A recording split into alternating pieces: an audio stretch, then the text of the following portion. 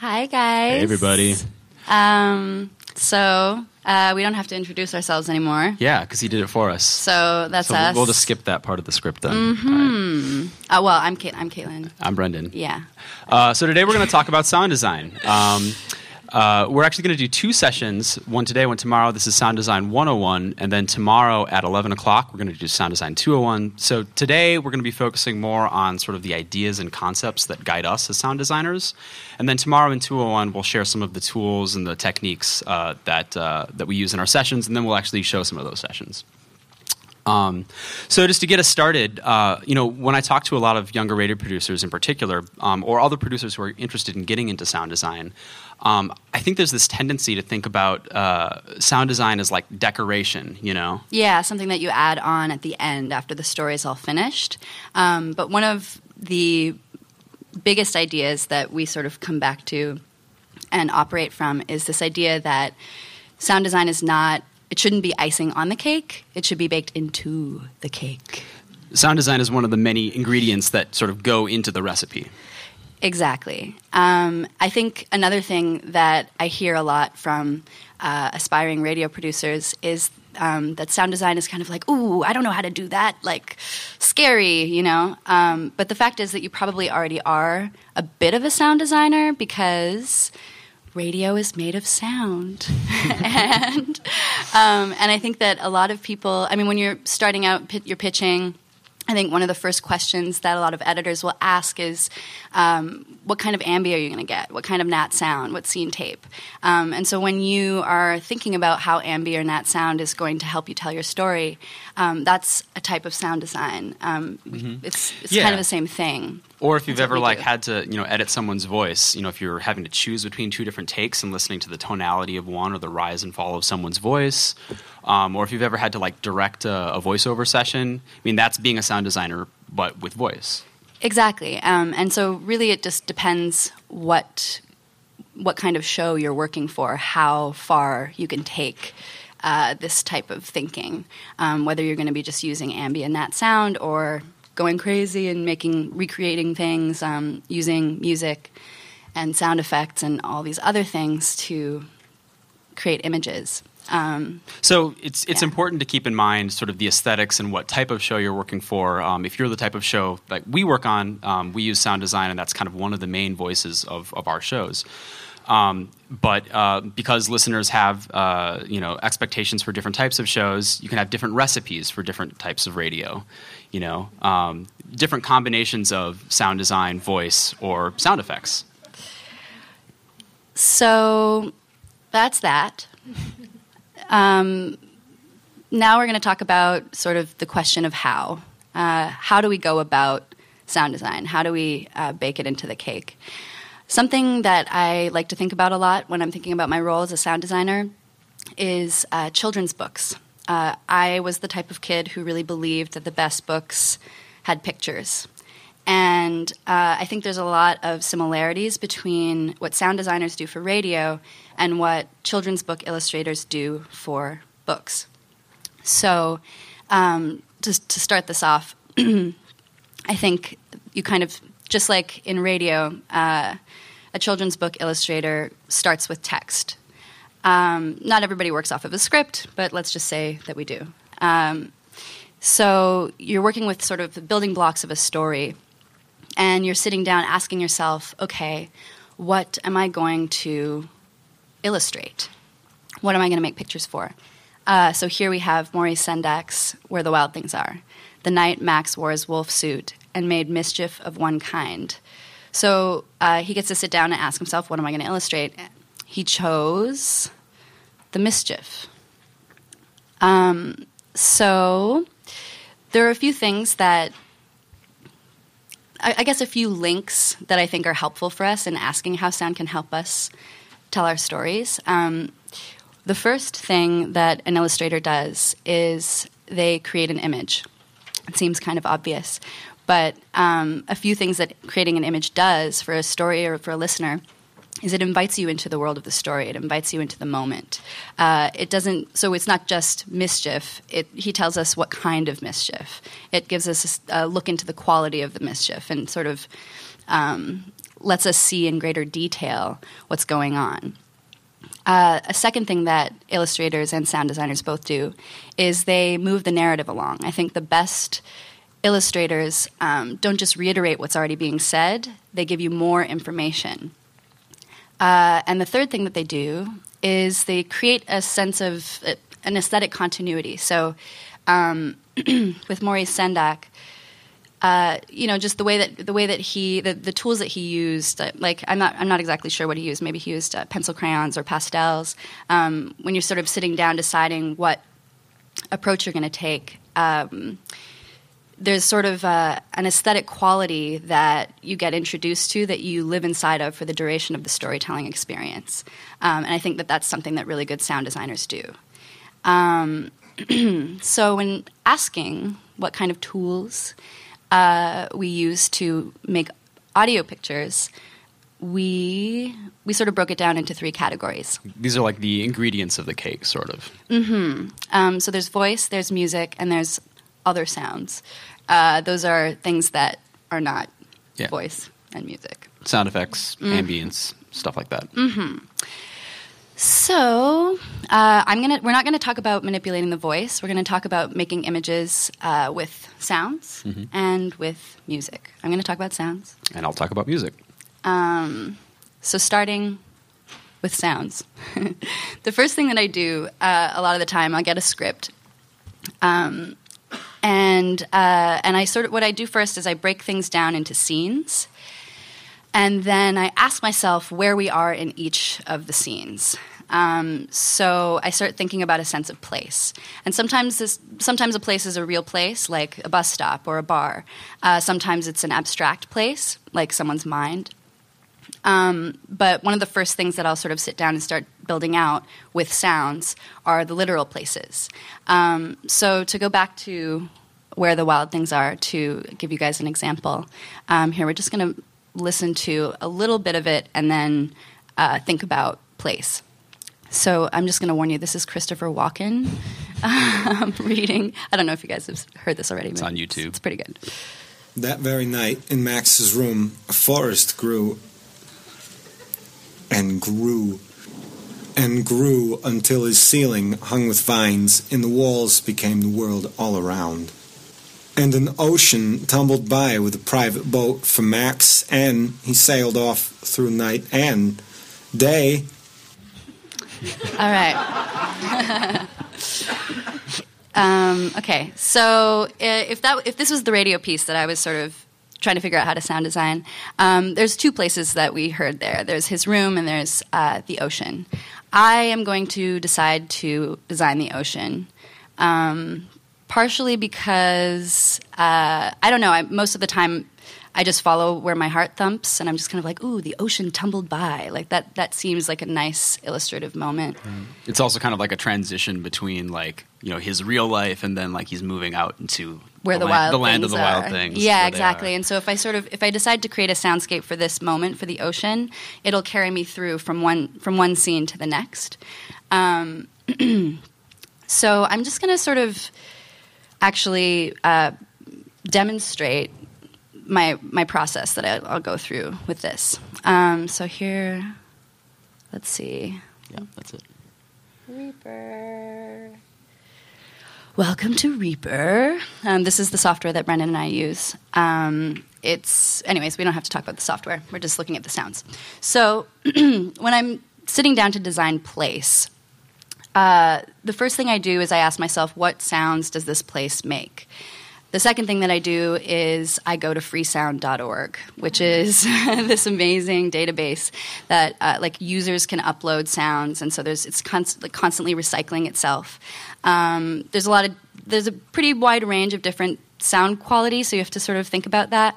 But it's great. I get all of my sounds from there. It's been like 6 years now that I've been doing it. I highly recommend. So the first thing that first thing you think about. Water. The ocean. So I'm just going to... So this was the first sound that I found. What do you think, Brendan? So I can tell that it's the ocean, but it also sort of sounds like TV static or like snow. It's not like super clear. Right. It's not helping build an image for me, at least. Yeah, exactly. Okay, so we're not going to use this one. This part of the process can sometimes take anywhere between 1 and 20 minutes because of this problem of like, just because it's the sound of the actual thing doesn't mean that it's conjuring the image that you're hoping for. So this is the next sound that I found. Not that one. This one.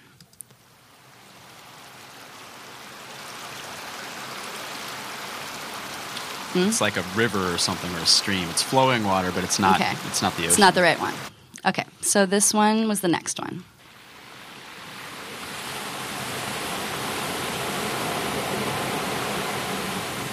See, this one is the ocean, but it's like the perspective is looking out onto the ocean from the beach. I'm not like in the middle In of the the ocean. actual ocean, right. So this happens a lot, and what I often do is I sort of I mix and match things. Like I'll sort of layer different sounds that maybe aren't working on top of each other and see what happens. So this is what I did here. So this is just those two sounds you had combined. Yeah. I think the cool thing about this is like all of a sudden, like my perspective sort of changes a little bit. Like I'm hearing the ocean and I'm hearing the flowing, and the way that like I reconcile that is like I can imagine a boat, sort of water streaming across the bow, you know? Yeah. I mean, it's definitely working for me. So this is sort of this combination is something that I've decided to go with. So what else are we gonna illustrate in this ocean moment? He is on a boat, so I thought, okay, so maybe let's put him in a sailboat. Here, maybe we have some sail flapping in the wind. This is not actually the sound of a sail flapping in the wind. It's a flag. So I looked up flag wind or something like that, and this is what I got, and I thought I feel pretty good about it. Can you just play that sound in isolation? Sure. So here we go. So it's like the ocean sort of gives it a context. Mm-hmm. So here we go. And then I thought, hey, why not? I'll put some seagulls. And then I was like, seagulls, I mean, this is where the wild things are. So instead, I opted for some jungle birds. Let's hear them. I want them to be louder. Here we go. Yeah. Yeah, it's much more foreboding. Yeah, and I mean, I Darker. think that for me, this makes it nighttime, whereas the seagulls make it daytime. So here we go. This is our super basic soundscape. I'll play it with the talking. Here we go. Christopher Walken. Come back to us. And an ocean tumbled by with a private boat for Max, and he sailed off through the night. So there we go. That was my little soundscape demonstration. A few things that I want you guys to take away from this. Number one, search for a sound that conjures the right image. Number two, the sound of the actual thing isn't always the sound that you're going to end up using. So even if, like, the flag was the sound of the sailboat, the real sound of the ocean wasn't right. So you just kind of got to mix and match until you find something that sounds good to you. And then the third thing is think about the world of your story and make choices accordingly. So try to, if you can, get into as much detail as possible. So this was a soundscape. That's sort of the first layer that I go about designing when I'm designing a story. I think something that you might notice about a soundscape sound is that it's something that lives in the background. It's not something that our attention is falling on. A lot of the time when I'm designing place, it kind of acts as a bed. The next, like a music bed, like something that's kind of just riding underneath the words. Yes, exactly. The next pass that I do is a pass where I'm thinking about the types of sounds that are happening in the foreground. So we have our boat, our ocean. If Max were to take out a telescope and look at the horizon, the sound of him sort of like notching out the telescope, that would be a sound that's happening in the foreground. That's what's next. And foreground, what designing things in the foreground does is they add another layer of detail. Oftentimes they're actions that, like, I'm asking myself, what are the characters in the story doing, and how can I illustrate that? That's designing foreground. So there's one person who does this really, really well. His name is Jonathan Mitchell. He works on a show called The Truth. And I'm going to play you an example, and what I'd like for you to listen for is the difference between the background and the foreground, and think about the choices that he's made about what to illustrate in terms of what his character is doing in the space and what it does for your for the image in your mind of what's going on.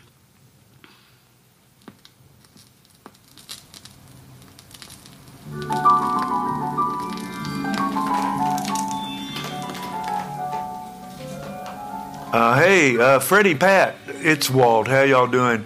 Happy New Year. I never heard back from you, and I just want to make sure that you got my email about the party tonight.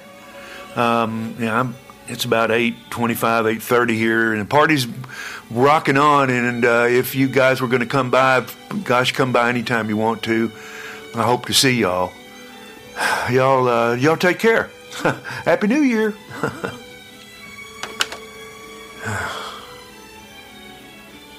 The Truth. Movies for your ears. Online at thetruthapm.com. Let's see. Hot sauce, cheese sauce, rum. Oh, shoot. I did not get gin. You know what? I'll just go out and get it if they want it. I don't care. That's what I'll do. Ooh. Hello? Yeah. Send him up. Thank you. Uh-huh.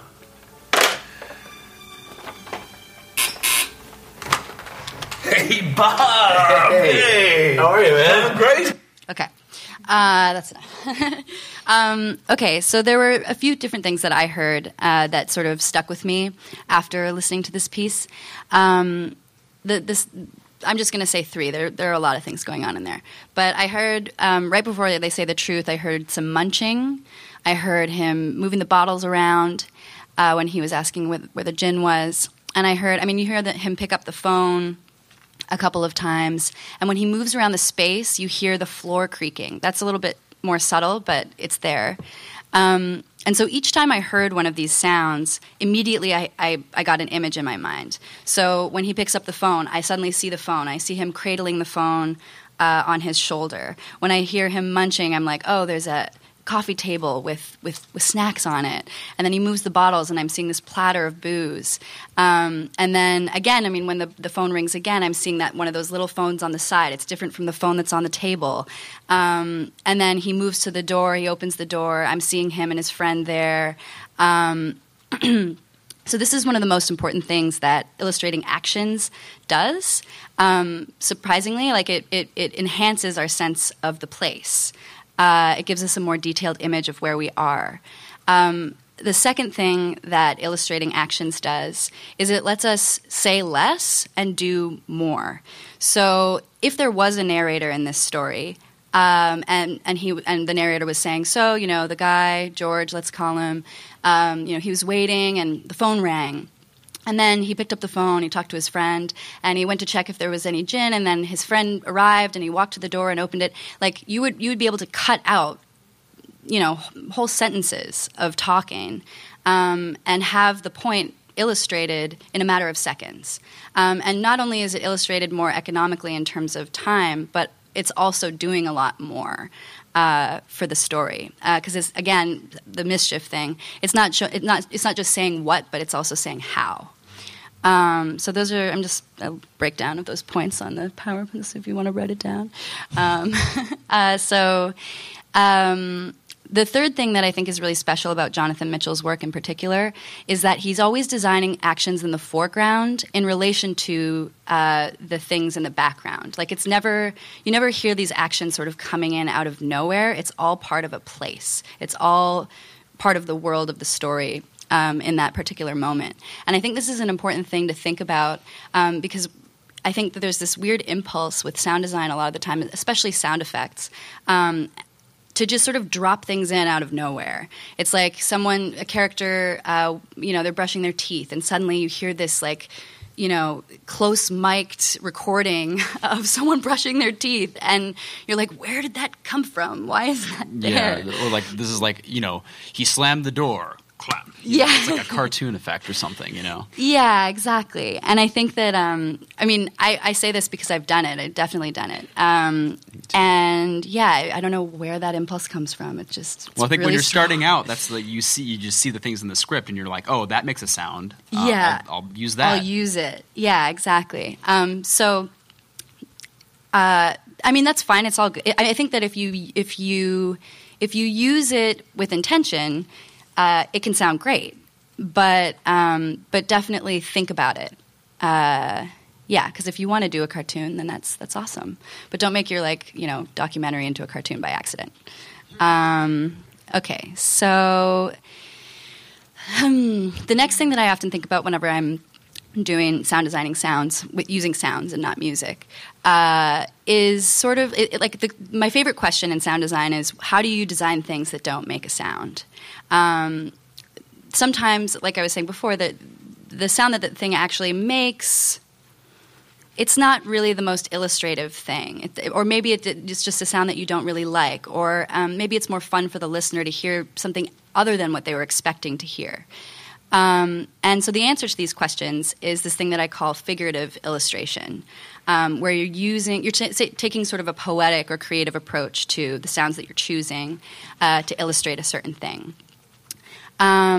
So figurative illustration can help you in three main categories: the things that don't make a sound, when you want to illustrate the quality of something instead of the sound that it makes, and also it helps when you're going about illustrating complex concepts or abstract ideas.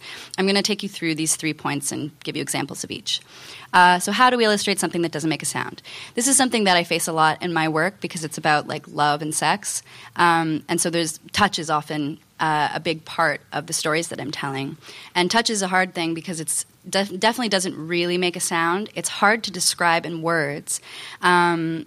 And it's often, really important, and it's like a huge emotional piece of a story. And so illustrating it is something that I really always want to do, but it's not easy. And I was working with this woman named Jess Grossman a few years ago. I'll never forget the first moment I heard this type of figurative sound design. I tried to find this piece, but I couldn't find it. I'll just tell you what she did. It was a piece where there was a woman tied up in a public place, and she describes that someone sort of walks over to her and takes out a feather. I don't know where the feather came from, but there's a feather, and the person sort of just drags the feather along the skin on her forearm. And the sound she used was really special. I'm just going to play it for you.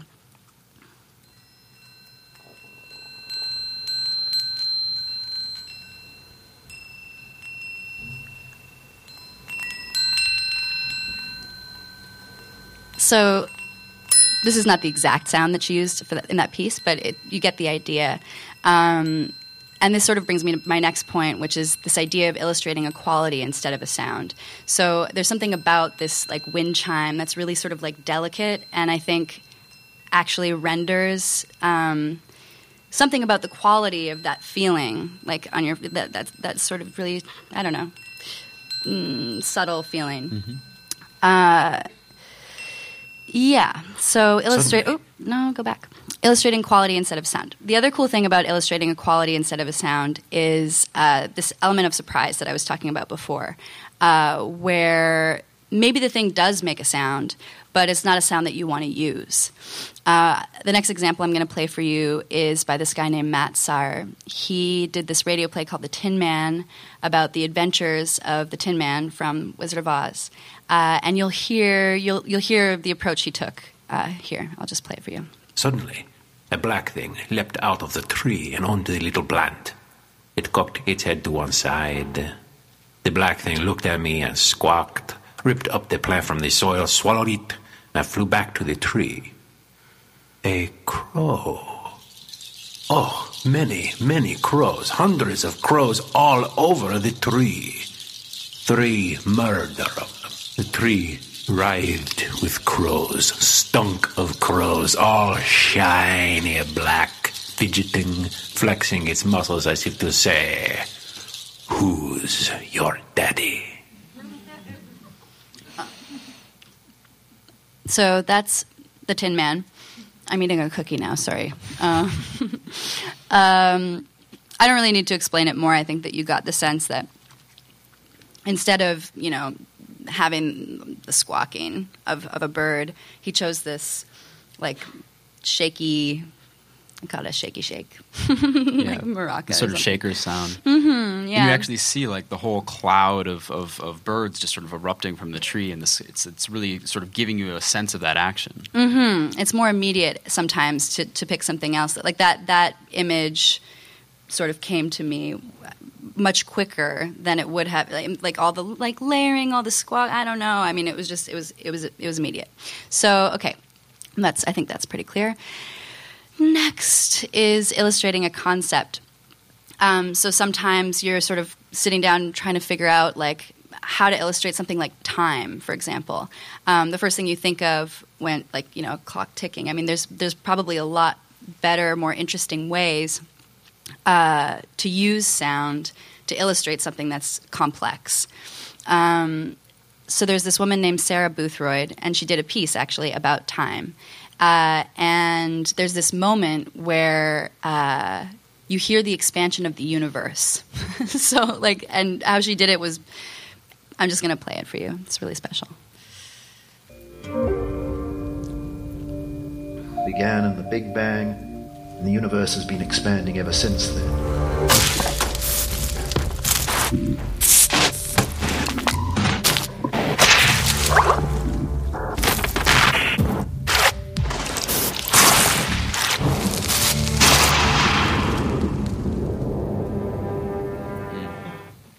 Yeah. Special. I like that a lot. That's my favorite. Well, this is kind of a nice pivot point because that sounds like music to me. Mm-hmm. And that's the thing, is that it is music. I think the way that I think you could actually argue that it's more music than it is sound, because she used sounds, like sound effects, but she organized them in this rhythmic way that then sort of turned it into music. Right. Actually, so the composer Edgar Varese famously defined music as organized sound or organized noise. And I think you actually hear that happening here. It sort of is in that kind of middle ground between a sound effect and music. And actually, I think that organized quality of music is part of what makes it so special in radio. It's part of what makes it a little bit different from the way that we use sort of other types of sound. So I think of music having these two qualities. One is that it's structured, and the other is that it's interpretive. So by structured, I sort of mean like music has this built-in form. It might be because like in a song you have a verse and a chorus, or maybe you have like a rhythm or a drum beat, and there's this sort of a landscape to it. There are parts that sort of come in, different sections. And those like sonic moments, those shifts between different types of music, those sort of work as common reference points for every listener. Everyone sort of hears the change between verse and chorus at the same time. But also, music is interpretive. And by that, I sort of mean, like, if you imagine, music doesn't necessarily mean anything in a vacuum. Like, it requires a listener to listen to it and to interpret it and to sort of feel something, or see an image or have an association with the music. Because it's not referring to anything specific. Right. So in that way, I think that music actually is like, it's kind of like figurative sound design. I think it's doing the same type of thing as figurative sound design. So what does music do in a radio story? I think it does a few things. One is what we just talked about. This is figurative sound design, creating an image. Maybe it does that by sort of evoking an atmosphere of a physical place. Or maybe it does that by conjuring a reference or an outside association that you as a listener might have. Or sort of like in that Tin Man example, the maraca crow cloud effect. Musical sound effects sort of fit into this category. Bits of music that evoke an animal or a siren or some sort of action. The other thing, and this is probably the most obvious thing that music does, is it makes us feel things. It channels emotion. So that could be by like giving insight into a character's emotional state, or maybe like let's say we have an action scene in our story and we want to increase the pace, so we have a really fast tempo piece of music.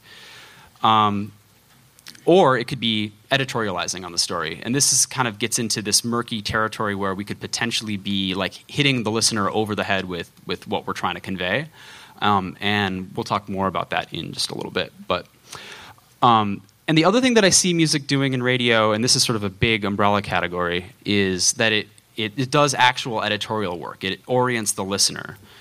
And this is sort of the structured part of music. The form gives us reference points to let music work as, for example, a form of punctuation. So actually earlier today in the ethics discussion, they were talking about Ira Glass's thing where you have the words and you have the music, and then the music drops out and you're just sort of left with the words. Like that's a form of musical punctuation. And sort of at a macro level, that can help us organize chapters or like hold different sections of our story and sort of help navigate different levels of energy as the story arc sort of flows. But I think it's sort of important to keep in mind that none of these categories are mutually exclusive. Like music can do all of these things at once. In fact, I think sometimes if you find like the right piece of music in a radio story, it can actually work in these multiple ways at the same time. So because music is interpretive, I think it's really important to try to be conscious of what types of associations your listener might have when you're using music, when you're sort of deploying different musical choices in a piece. So sometimes I do this game, and we can kind of do it here, where I I call it listening through the music as opposed to listening to the music. And I guess what I mean by that is like, you're trying to figure out what's inside of it. Like what images are you seeing, what kind of associations. So I'm going to play a few pieces of music here, and then I'll just ask you guys just sort of on your own to think about, if you can pay really close attention to your imagination and think about what types of images you're getting from these pieces of music. What does it say? Is there some sort of story inside of it? So let's just listen to this.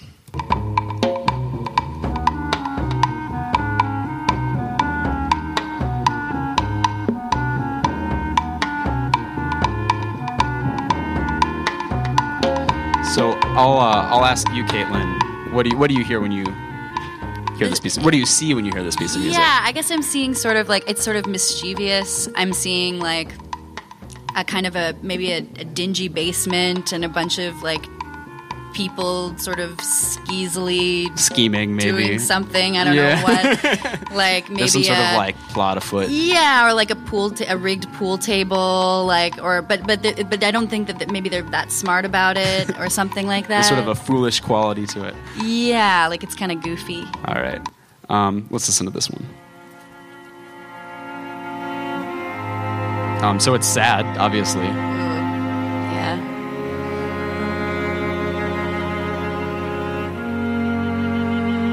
What do you think?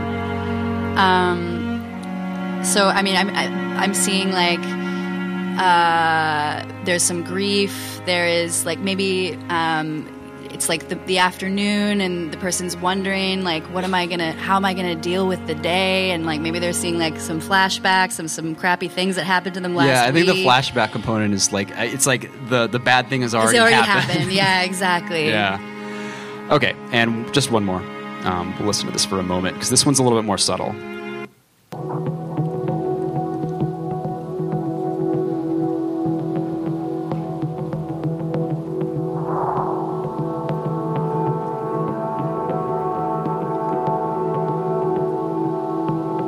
What do you think? I feel like it's kind of anticipatory. There's something's going to happen.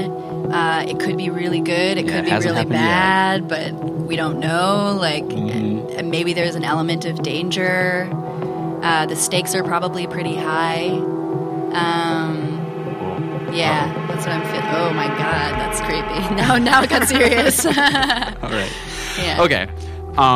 So I sometimes play this game when I'm just like listening to music on my own. Actually, this is sort of like how I listen to music, and I don't know if that's what other people do or not, but that's just like how I do it. So sometimes when I'm listening to music, I'll actually go into my iTunes collection and like in the comments box, you know, like you can tag things. I'll add like little keywords like this one was foreboding, this one was, you know, anticipatory or whatever, danger. And then that way, when I do go back to score a radio piece and I'm sort of looking for a certain mood, I can call that up, you know, just do a little search in the iTunes box and bring it up at a moment's notice. So now let's play these same musical examples, but let's pair them with a bit of a story. So this is the first couple lines from a recent Love and Radio piece called Sesquipedalian. And I don't think I need to set it up. I'll just play the words, and we'll take a listen. But as you're listening, think about how the words and the music are sort of interacting with each other and bringing out maybe different connotations or perhaps telling different types of stories. The biggest bet I ever made in my life would have been a life-changing bet. I made a bet of $425,000. The win would be $1,250,000. I was sort of trying to get out of being a gangster, which I'd been at that point in a number of different ways, and I thought that was the thing that was going to be able to make me be legit for the rest of my life. I could stop being a gangster. So I guess in this case, to me, the music is almost like commenting on this guy. Like it's almost saying like, you know, he's gonna screw up, or like he's a fool. It's editorializing in a way. Okay, let's listen to the next one. This is the sad music. The biggest bet I ever made in my life would have been a life-changing bet. I made a bet of $425,000. The win would be $1,250,000. So I hear laughter, which suggests like it's working kind of. I was sort of trying like, to get out not of being in the way a gangster, that which I'd been it should. At that point, like it sounds like ways. He's done and I thought that was awful. the thing that was going like, to be able to terrible. make like me he be sold his firstborn child or something. I don't know. Stop being a gangster. Something really bad. All right, and then this last one. So I should just say, the biggest bet I ever made in my life would have been a life-changing bet. I made a bet of $425,000. The win would be $1,250,000. I was sort of trying to get out of being a gangster, which I'd been at that point in a number of different ways, and I thought that was the thing that was going to be able to make me be legit for the rest of my life. I could stop being a gangster. So I should say this is the piece of music that we actually ended up using.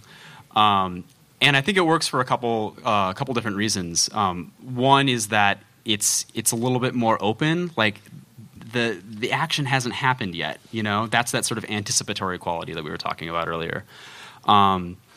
It's not giving anything away too soon.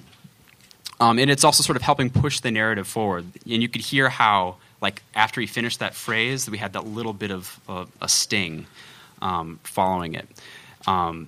And we'll talk more about that effect in just a little bit here. But I think there's actually sort of a mutual feedback happening here. So as radio producers, we often think, or like many people come from writing backgrounds or reporting backgrounds, and we're thinking about radio as like the text part of radio and then the sound part of radio. And this goes back to the cake thing. Like, we want to really think about these ingredients as working with each other and being sort of integral. So the traditional way of thinking about scoring is that you are mapping music onto the words of your story.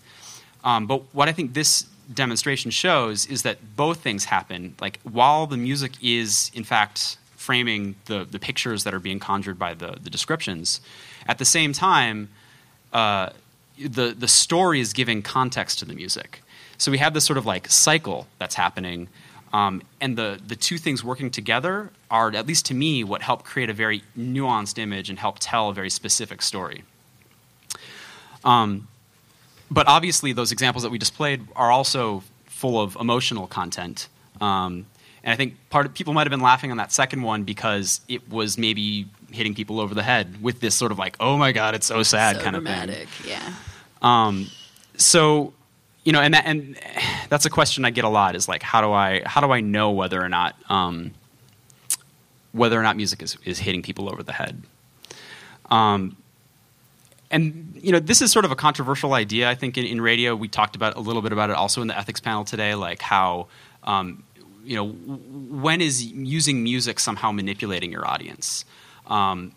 And this is the controversial. My idea, which I think is controversial, is like I think that's sort of the point of using music. I think you want to manipulate your audience, but it's a question of how.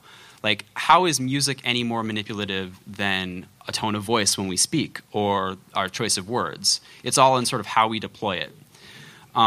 So here's a metaphor that I've been thinking about that like sort of helps me figure out what different types of music are doing in a radio piece.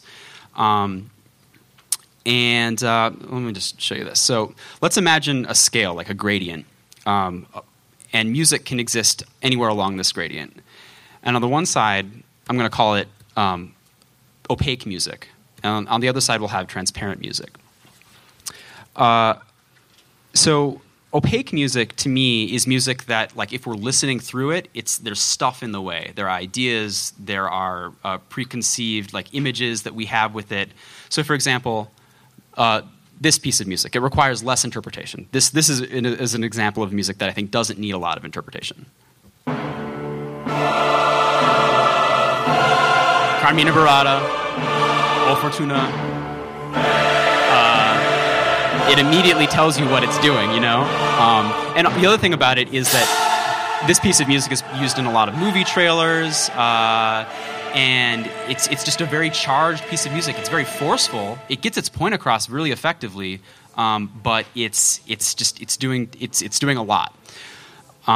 Okay, so let's listen to a very different example of something that I would also consider to be opaque music. The title, as you can see, is The Ballet of Unhatched Chicks in Their Shells. And you actually get this image of like little critters, whether they're chicks or, you know, chipmunks or whatever. They're kind of hopping around. And it's like a cartoon. And I think that this is a testament to Modest Mussorgsky's composition, like that the image is so evocative. But the music is full of that image, I guess. So what I see both of these examples illustrating is that opaque music that is sort of full of stuff, full of musical stuff, is usually more complicated. So maybe there are more striking chord changes, maybe there are more complex rhythms, and as a result, it demands much more of our attention. So like I couldn't use that piece of music along with words, like they would be fighting each other. I could maybe say something, play the music, and then say something else, but I couldn't really mix them. They're sort of sonically in competition. So you see where this is going. Transparent is basically all the opposite stuff. Transparent music is more subtle and requires more interpretation on behalf of the listener. So here's an example of a piece of music that I think of as transparent. We'll just listen to this for a few moments and think about what it means.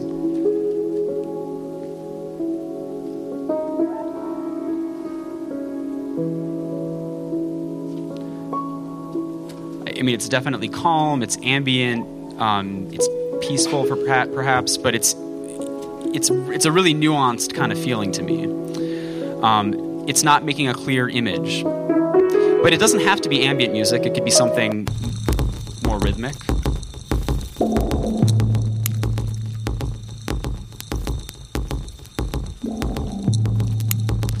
Or it could be just a drone.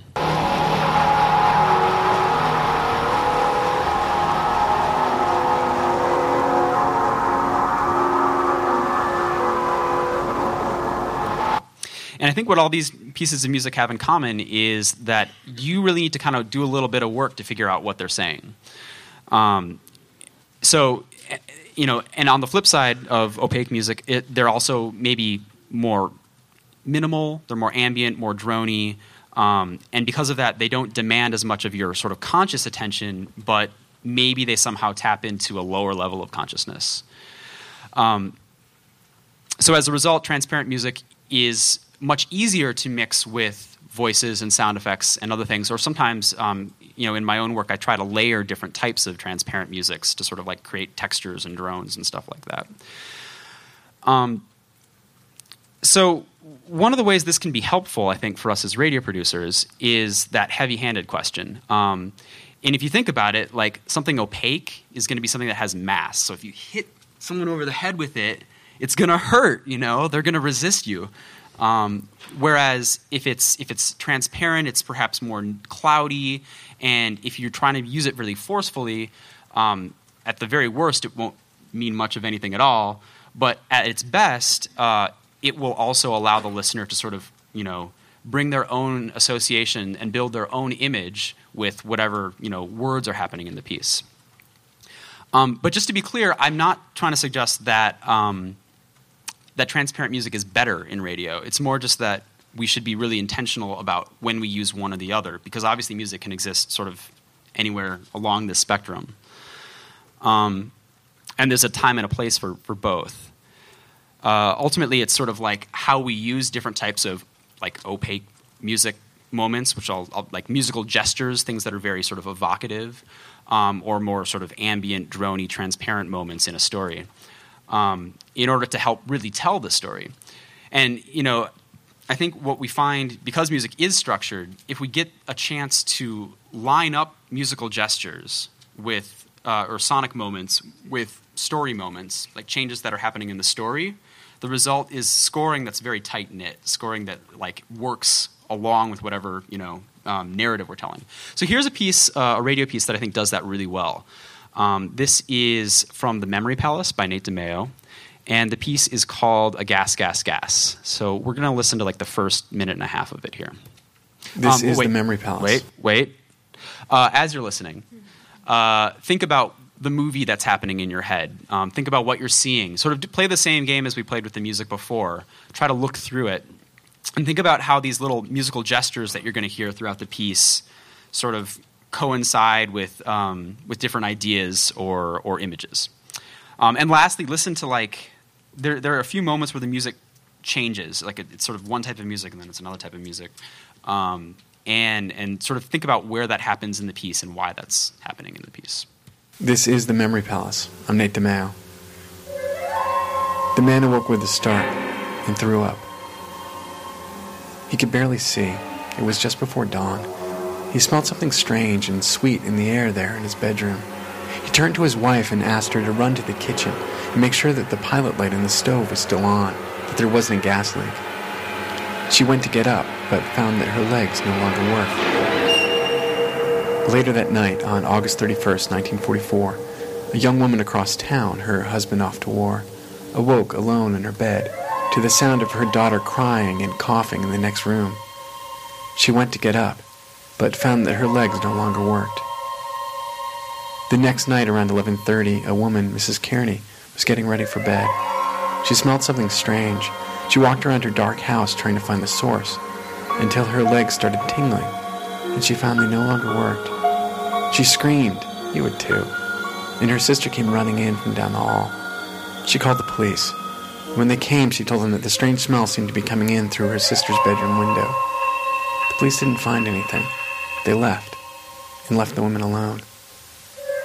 2 hours later, Mrs. Kearney's husband, Bert, pulled into the driveway after his shift as a taxi driver. There, beneath his bedroom window, while his wife slept just inside, was a strange figure dressed in black, crouching in the darkness.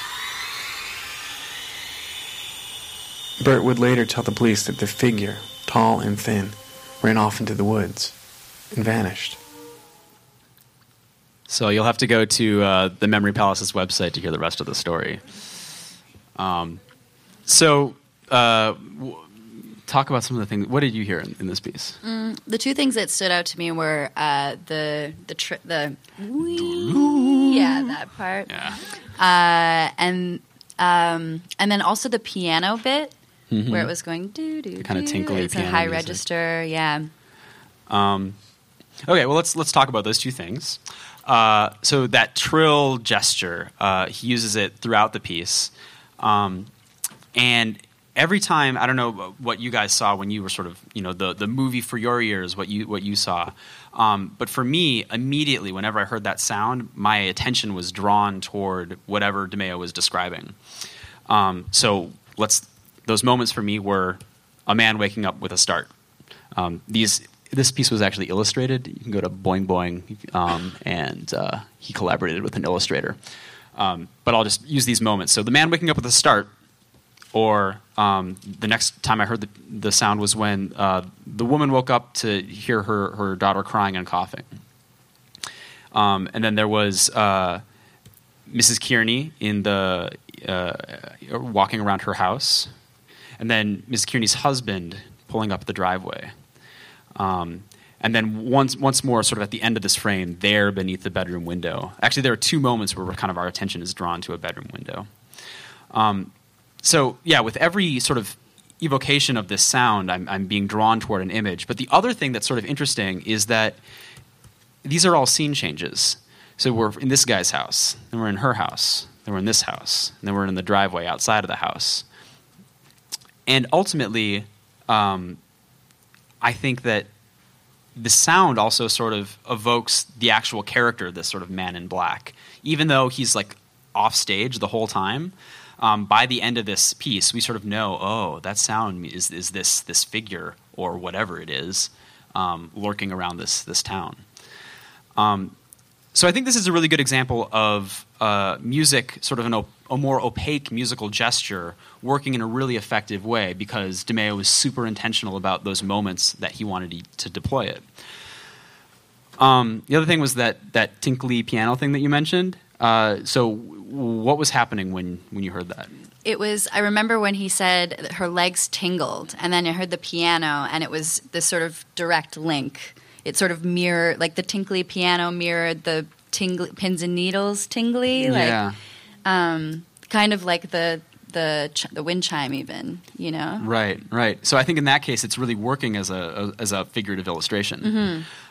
I think the other thing that it did for me is it immediately drew my mental image like onto her legs. So I see that image, and perhaps on some level I'm also emoting with her, like I'm sort of feeling, I'm feeling that quality as well. Mm-hmm. So I think this is another great example of how one piece of music, so the music in this case was one track from the soundtrack to The Omen, and it was a single piece of music, but it's doing a lot of different types of things. It's helping create an image, it's helping convey emotion, channeling emotion. Creepy emotions. and it's also structuring the piece in a real way. So the way I think about using music, some of the important principles that I try to keep in mind are, I'm always looking for ways that music can help structure the piece.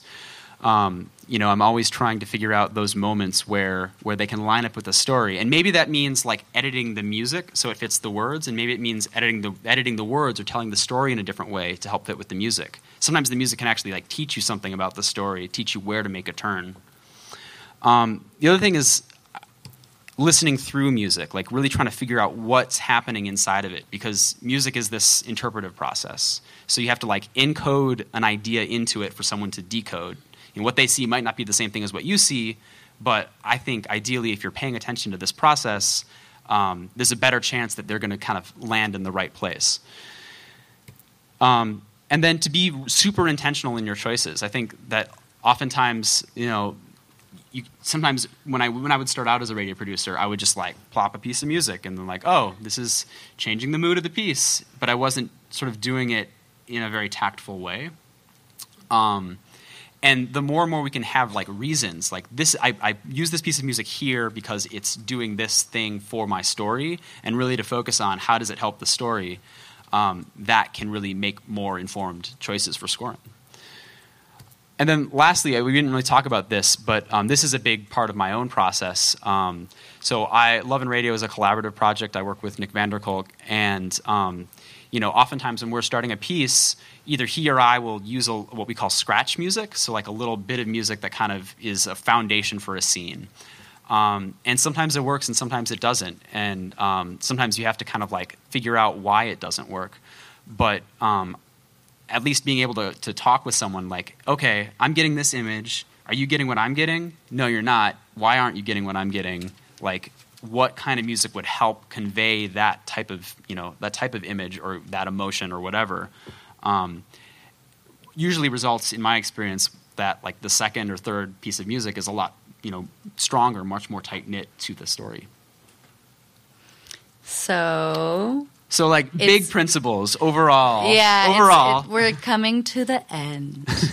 I think something that, like, we have sort of in common in both of our sections is that you want to lead with the idea, right? Yeah. I think when you were talking about, it's not always about, like, I think that sometimes it is fun to just sort of throw something in and you're like, oh my God, it sounds so cool. I love this. And sometimes you have like happy accidents as a result, right? Yeah, but not yet. Okay. I mean, like, I just got excited, okay? I know, it's okay. Don't worry. But so you get excited or you get really attached to your image of something. You're like, oh, but why aren't you seeing what I see here? But the story, the matrix of the story is the most important thing. And so thinking about, like, sometimes it's great to get excited, and sometimes that just dumping that piece of music you love into the piece actually does help the story because it makes you love it more and it makes you invest in it more. But the story should come first. Like, right. that should be the guiding principle. Another thing that we want to leave you guys. I mean, we're just going to sort of leave you guys with a few things to take home after this. But the second thing is to experiment. I think that probably 80% of the things that I try land on the cutting room floor. Maybe more, like 92% of the things that I try. And I think that one really important thing is that we sort of think about making radio as almost like an art form, like where we spend time sort of like playing around, like hours and hours just playing around. And I think that, like, when you're working in radio and it's your job, it's hard to sort of make that time, but it's really important. Like, that's where the gems come from. And you'd be surprised when you play around for 2 hours and you think that you did nothing, where the ideas that you explored in that time will sort of pop back up later. Next. Yeah, well, the other thing that I think about experimenting is, like, I mean, I think it's okay to leave things on the cutting room floor sometimes. Like, Definitely. Sometimes you know in your heart when things aren't working, but like you said, you fall in love with them. Mm-hmm. But, like, this is sort of the killing your darlings thing that we always talk about in writing is, like, if it's not working in service of your story, it's okay to let it go. And I've definitely had that, like, moments where I've fought really, like, tooth and nail for things, and then, like, months later I was like, yeah, that was actually the right decision. Yeah, but the thing is that sometimes the things you leave on the cutting room floor can make their way back later. Like, sometimes, like the techniques or the approaches, or even the idea itself. I mean, like, there's been times where a piece of music that I really loved and felt a certain way about and evoked a certain image for me, I really wanted to use, but it wasn't right for the story. And I was like, damn, that sucks. I'm really sad. But then years later, I'd found that piece of music again and found the place. So it's not like it's lost work. Yeah, nothing's ever lost, actually. Yeah. So yeah. Other things. Yeah, these are the other things. Just remember to bake it in. I mean, we're talking about baking it into the cake right now, about figuring out ways of integrating the ingredients, mixing them in different combinations. And then finding your style is another thing that sort of we wove through the presentation, this idea of aesthetic continuity, and sort of like you can basically do anything if you set your listener up to receive it. And I think that's actually the really strong thing about both of our shows is that, like, we do have this sort of world, you know, that and listeners have come to expect a certain style from you and a certain style from Love and Radio. Mm-hmm. And we also push our listeners in a lot of ways. And the reason why they'll take those pushes is because we've set them up to expect it. Mm-hmm. In conclusion, cake. Eat your cake.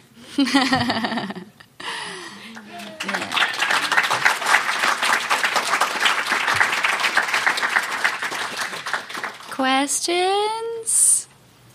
Yeah?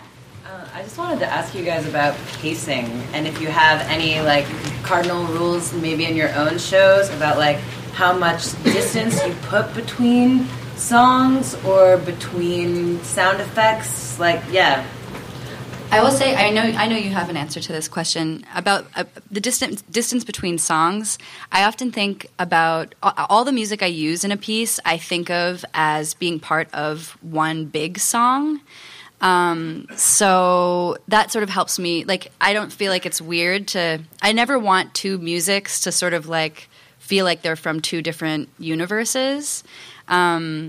So in answering the question of like how much space can you put between two different musics, I feel like that it doesn't. I mean, it could be seconds, it could be minutes, because it never feels sort of like you're like jarred by the next music. You know what I mean? What about you, Brendan? Pacing. Well, I think at least in Love and Radio, we often think about breaking up the stories in chapters.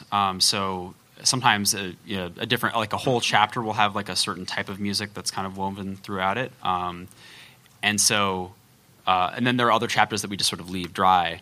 But I think for me, it also goes back to the image. Like, when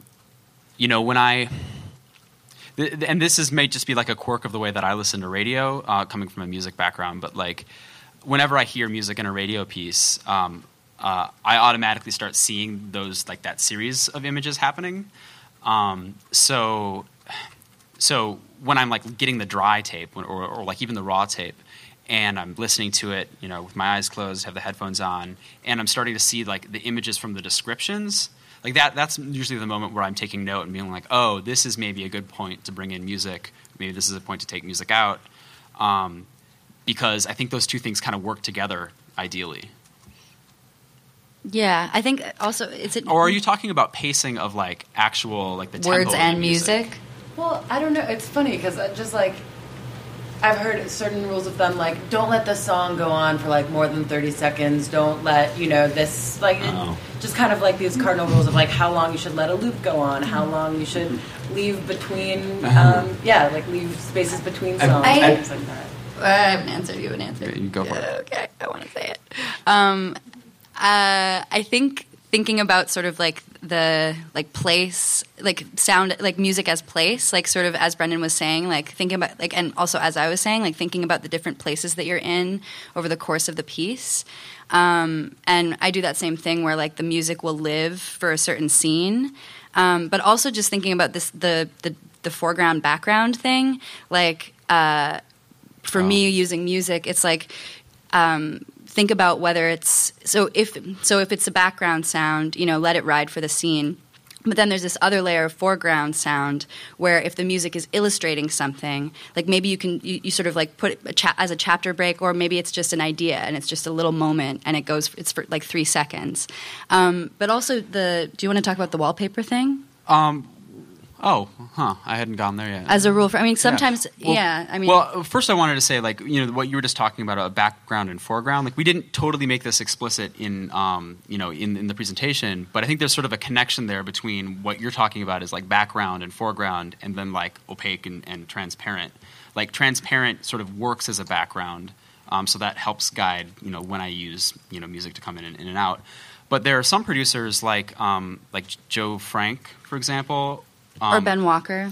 Yeah, so they're coming from the same style where they're just using like a musical loop throughout the whole thing. And they just lay it under for like so long. I used to be so opposed to this. I was like, this is not okay. But after hearing Joe Frank and Ben Walker and this, I dig it now. It's good. I mean, but it's the a very reason different why, use of music, though. Tell about the wallpaper. Okay, well, I've heard this referred to as like the wallpaper style of scoring, where it's just sort of like it's giving an atmosphere. It's like lighting in a room or something. It's like you're just sitting with this story or this idea, and it allows. Like I was just listening to Joe Frank the other day, actually, and like I kind of like fell into this trance, not just because of the words, but because like there's this sort of repetitive quality to the musical loop that he's doing. So it's just a different approach to using music. It's not doing that sort of hyperactive, super responsive type of thing that we saw in the Nate DeMeo piece, but it's effective for what it does. Mm-hmm. And so that sort of comes back to our like thesis that it depends on the story, and it depends on your style. But I'm also like really reluctant to say like there's a rule, like you do this 30 seconds, then cut it out, like.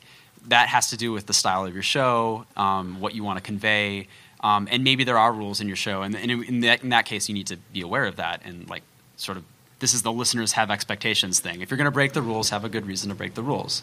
Do it intentionally. Mm-hmm. Yeah. I have 2 questions, if that's okay. Sure. They'll be great. The first is, how do you guys feel about music that's really percussive, playing under conversation? Because I tend to gravitate toward boom-bappy music. Yeah. But I worry that it's distracting. I would say that, like, for me, Brendan and I are sort of a little bit different on this, but anything that's in the high frequency range, I almost never use piano music or anything with drums. I use low pass filters a lot. Anytime that there's music that has like a lot of stuff in the high frequency range happening at the same time as talking, and then I'll let the higher frequencies sort of come back in at specific moments. But I'm really opposed to like at the same time as talking, unless you're letting the voice be another rhythmic instrument. This is something we're sort of going to talk about a little bit tomorrow, but sort of the difference between foreground and background. If you use, like Caitlin said, a low pass filter, which is sort of screening out all the high frequency content of the music, it puts the music more in a background, and then it doesn't fight as much. But you're sort of talking about like percussive, like percussive quality, right? Yeah, like hip hop, like something with like beats. I mean, I don't mind it. I think that if you can make enough space, sort of with depending on how you're using it, like if it's fighting, it's fighting. Like you have a sense of it as as a musical. It was sort of a maxim where I came from. Yeah, to not use it.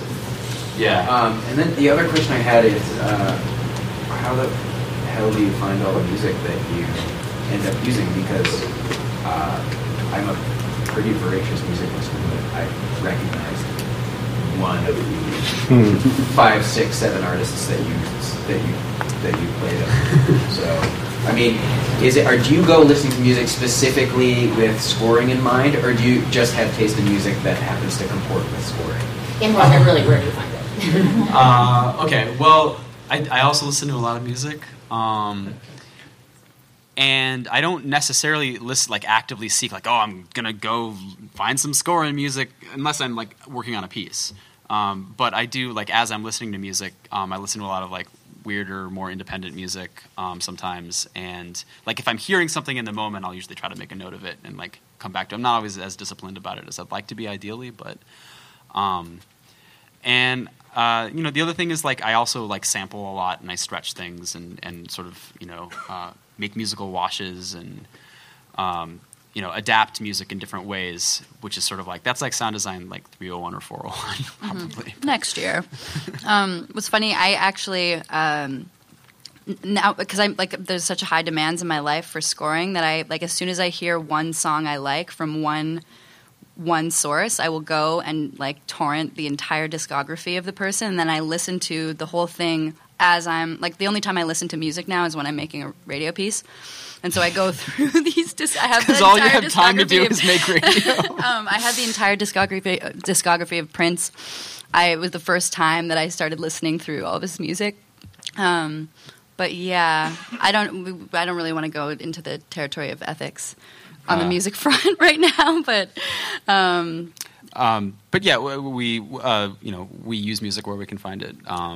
If you're working at a place where it's a commercial outlet, for example, oftentimes I work with commercial clients who are doing various web short type things. They have sound libraries and I have to restrict myself to just using those sound libraries. But even then, I'm sort of doing the same types of tricks as we're talking about today, finding different qualities in the music that sort of work for the piece. And it's not fun because you're restricted, but that's just one of the things you have to do in that context. Yeah. Sometimes a year ago when 2 years ago when I first started working on Life of the Law, we started the year. I reached out to a bunch of musician friends from college who are no longer musicians and have a stockpile of unreleased music that will never see the light of day. And I just got hours and hours and hours of music from them and used it throughout the year. Yeah. Okay. Where can you get sound bites of not music, but the water that's not organ? So freesound.org is really, really good, and I would highly encourage you to record your own sounds. It's very fun. Yeah, oftentimes just recording your own sounds actually helps you express an action more. it's like doing Foley effects, not like sort of the corny old classic radio style, like, ratchety kind of stuff, but actually like going in a room and walking around, or I don't know, whatever it is, but taking your own recorder and doing it yourself can be really effective. More. Yeah. How do you guard against using music as a crutch to make a piece seem better than it really is? You may have a mediocre piece for various reasons, but by putting music underneath, it has some energy. It might create a mood. It gets people happy, and people will respond to the music as opposed to the story. And just if that's an issue or what you do in that case. I mean, I was actually talking with someone about this over lunch. I think that you need to play it back without the music. It has to work as a story on its own, obviously. And actually, specifically, the question was like, when do you add music in your production process? And Caitlin and I both tend to add music earlier on in the production process. And this person that I was talking to was saying, no, you have to wait till the end. And that way, like, you don't get sort of confused. The music isn't leading you. Right. But I actually think that, like, for me at least, having the music earlier on in the process gives me something to respond to. And to your point about, like, how do you know? Like, you take it out and you see if it still works. And if it still works, I think it's I think you sort of know in your heart, like, when something is, like, cheating. Kind of. Yeah, and I mean, I think that I think that, like, it's not going to actually make the piece. If the piece is crappy, right. It's crappy, and we all know, and for those ones, you just gotta move on, like finish it, move on, and try the next one. How about there in the back? David Schulman, I just wanted to say thank you, first of all, for brilliant work and a really great session. We're talking about these ideas, great help. And I really love how you zeroed in on openness versus transparency, because that's also one of the things that I've found, like, as much as I've worked with music in radio, that when I was doing some scoring for somebody and they were saying, we want the pieces that are more neutral. Something almost you don't even realize while you're making it. That's part of what's working in a scoring situation. And I guess I wanted to ask you a question which maybe takes you down from this great plane you've been on a little bit, but some people have been asking lately about, just basically, okay, I'm doing a podcast, I'm doing a DIY podcast, I want to find music, I want to do it in a way that's fair to different musicians, but I can't find, like, I go to the places that people tell me to look, I can't really find it, it's not that good, and I guess I'm wondering, in terms of, like, if there were some kind of, like, podcast music bank, the kind of things that would be good to be searching for, because clearly the current sources of free or less expensive music, they're not, either the quality's out there, or they're not coded in ways that, this is a button ending, or this is neutral, or this is transparent. So I guess I'm kind of wondering some of the qualities that kind of thing. Yeah, I've had to use a lot of music libraries on various, like, audio tour type projects that I've worked on, and the search engines are really, really bad. And I think part of it is, like, not necessarily having a vocabulary for the different ways that we use music, like you said, like a button or a stinger or something. Like, I don't know. It would be cool to have sort of a unified way of talking about how we use music. It's a problem. It's hard. There are music banks that do that better than others. Like, I've used Pond5, Jingle Punks. There's another one called, like, the PodSafe Music Network. But what yeah. about Free Music Archive? Oh, of course. Free I music. Can't believe I forgot to say. I mean, do it. Yeah, there's the Free Music Archive. WFMU is pretty good. I've found some good stuff. I mean, like, it's sort of like trying to find other types of music. You sort of like. I think that when I do this thing where when I find someone I like, I take everything and then even maybe write to them and say, hey, like, do you have things I haven't heard? Like, can I have them? Yeah, I mean, we've done that on Love and Radio as well. Just like sometimes we'll start with someone's piece of music and like even write to them and say like, hey, you've got other types of music, or they'll write to us like, hey, I see you've got the show. You're putting like independent musicians on. Do you need some music? Nudge, nudge. Or even if they have like, I mean, sometimes they'll have like stems from projects they haven't released. That can be like a gold mine also.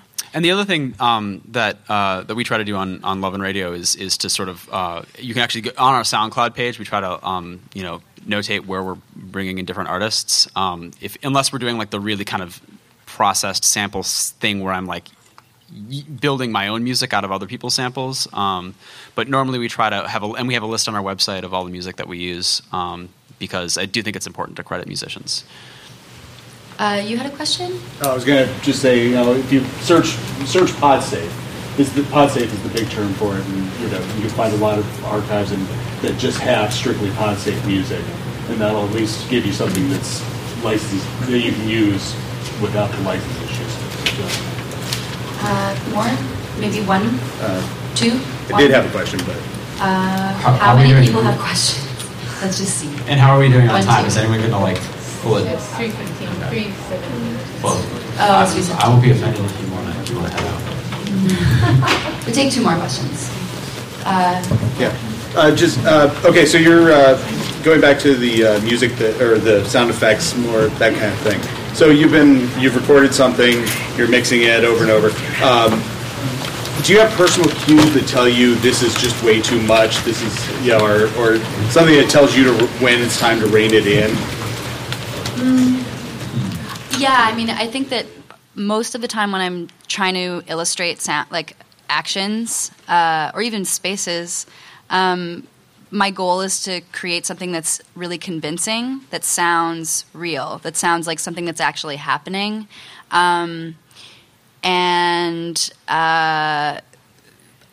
It is kind of an intuition thing. Like you can kind of tell when it's just not really working. And a lot of the time I resort to recording my own stuff. Like if I'm like a scene, even a door slam, or I remember walking down the stairs in my house with my recorder, trying to get the effect that I want. I mean, I think that you just have to sort of like do it a lot, try it out a lot, and you'll get your own sense. So sorry, the question was what? Like, how do you? Do you have a sense of when using sound effects is too much? Did I answer your question? Okay. I don't know if this is answering too much. I was thinking this is sort of the solution to the cartoony thing. Mm-hmm.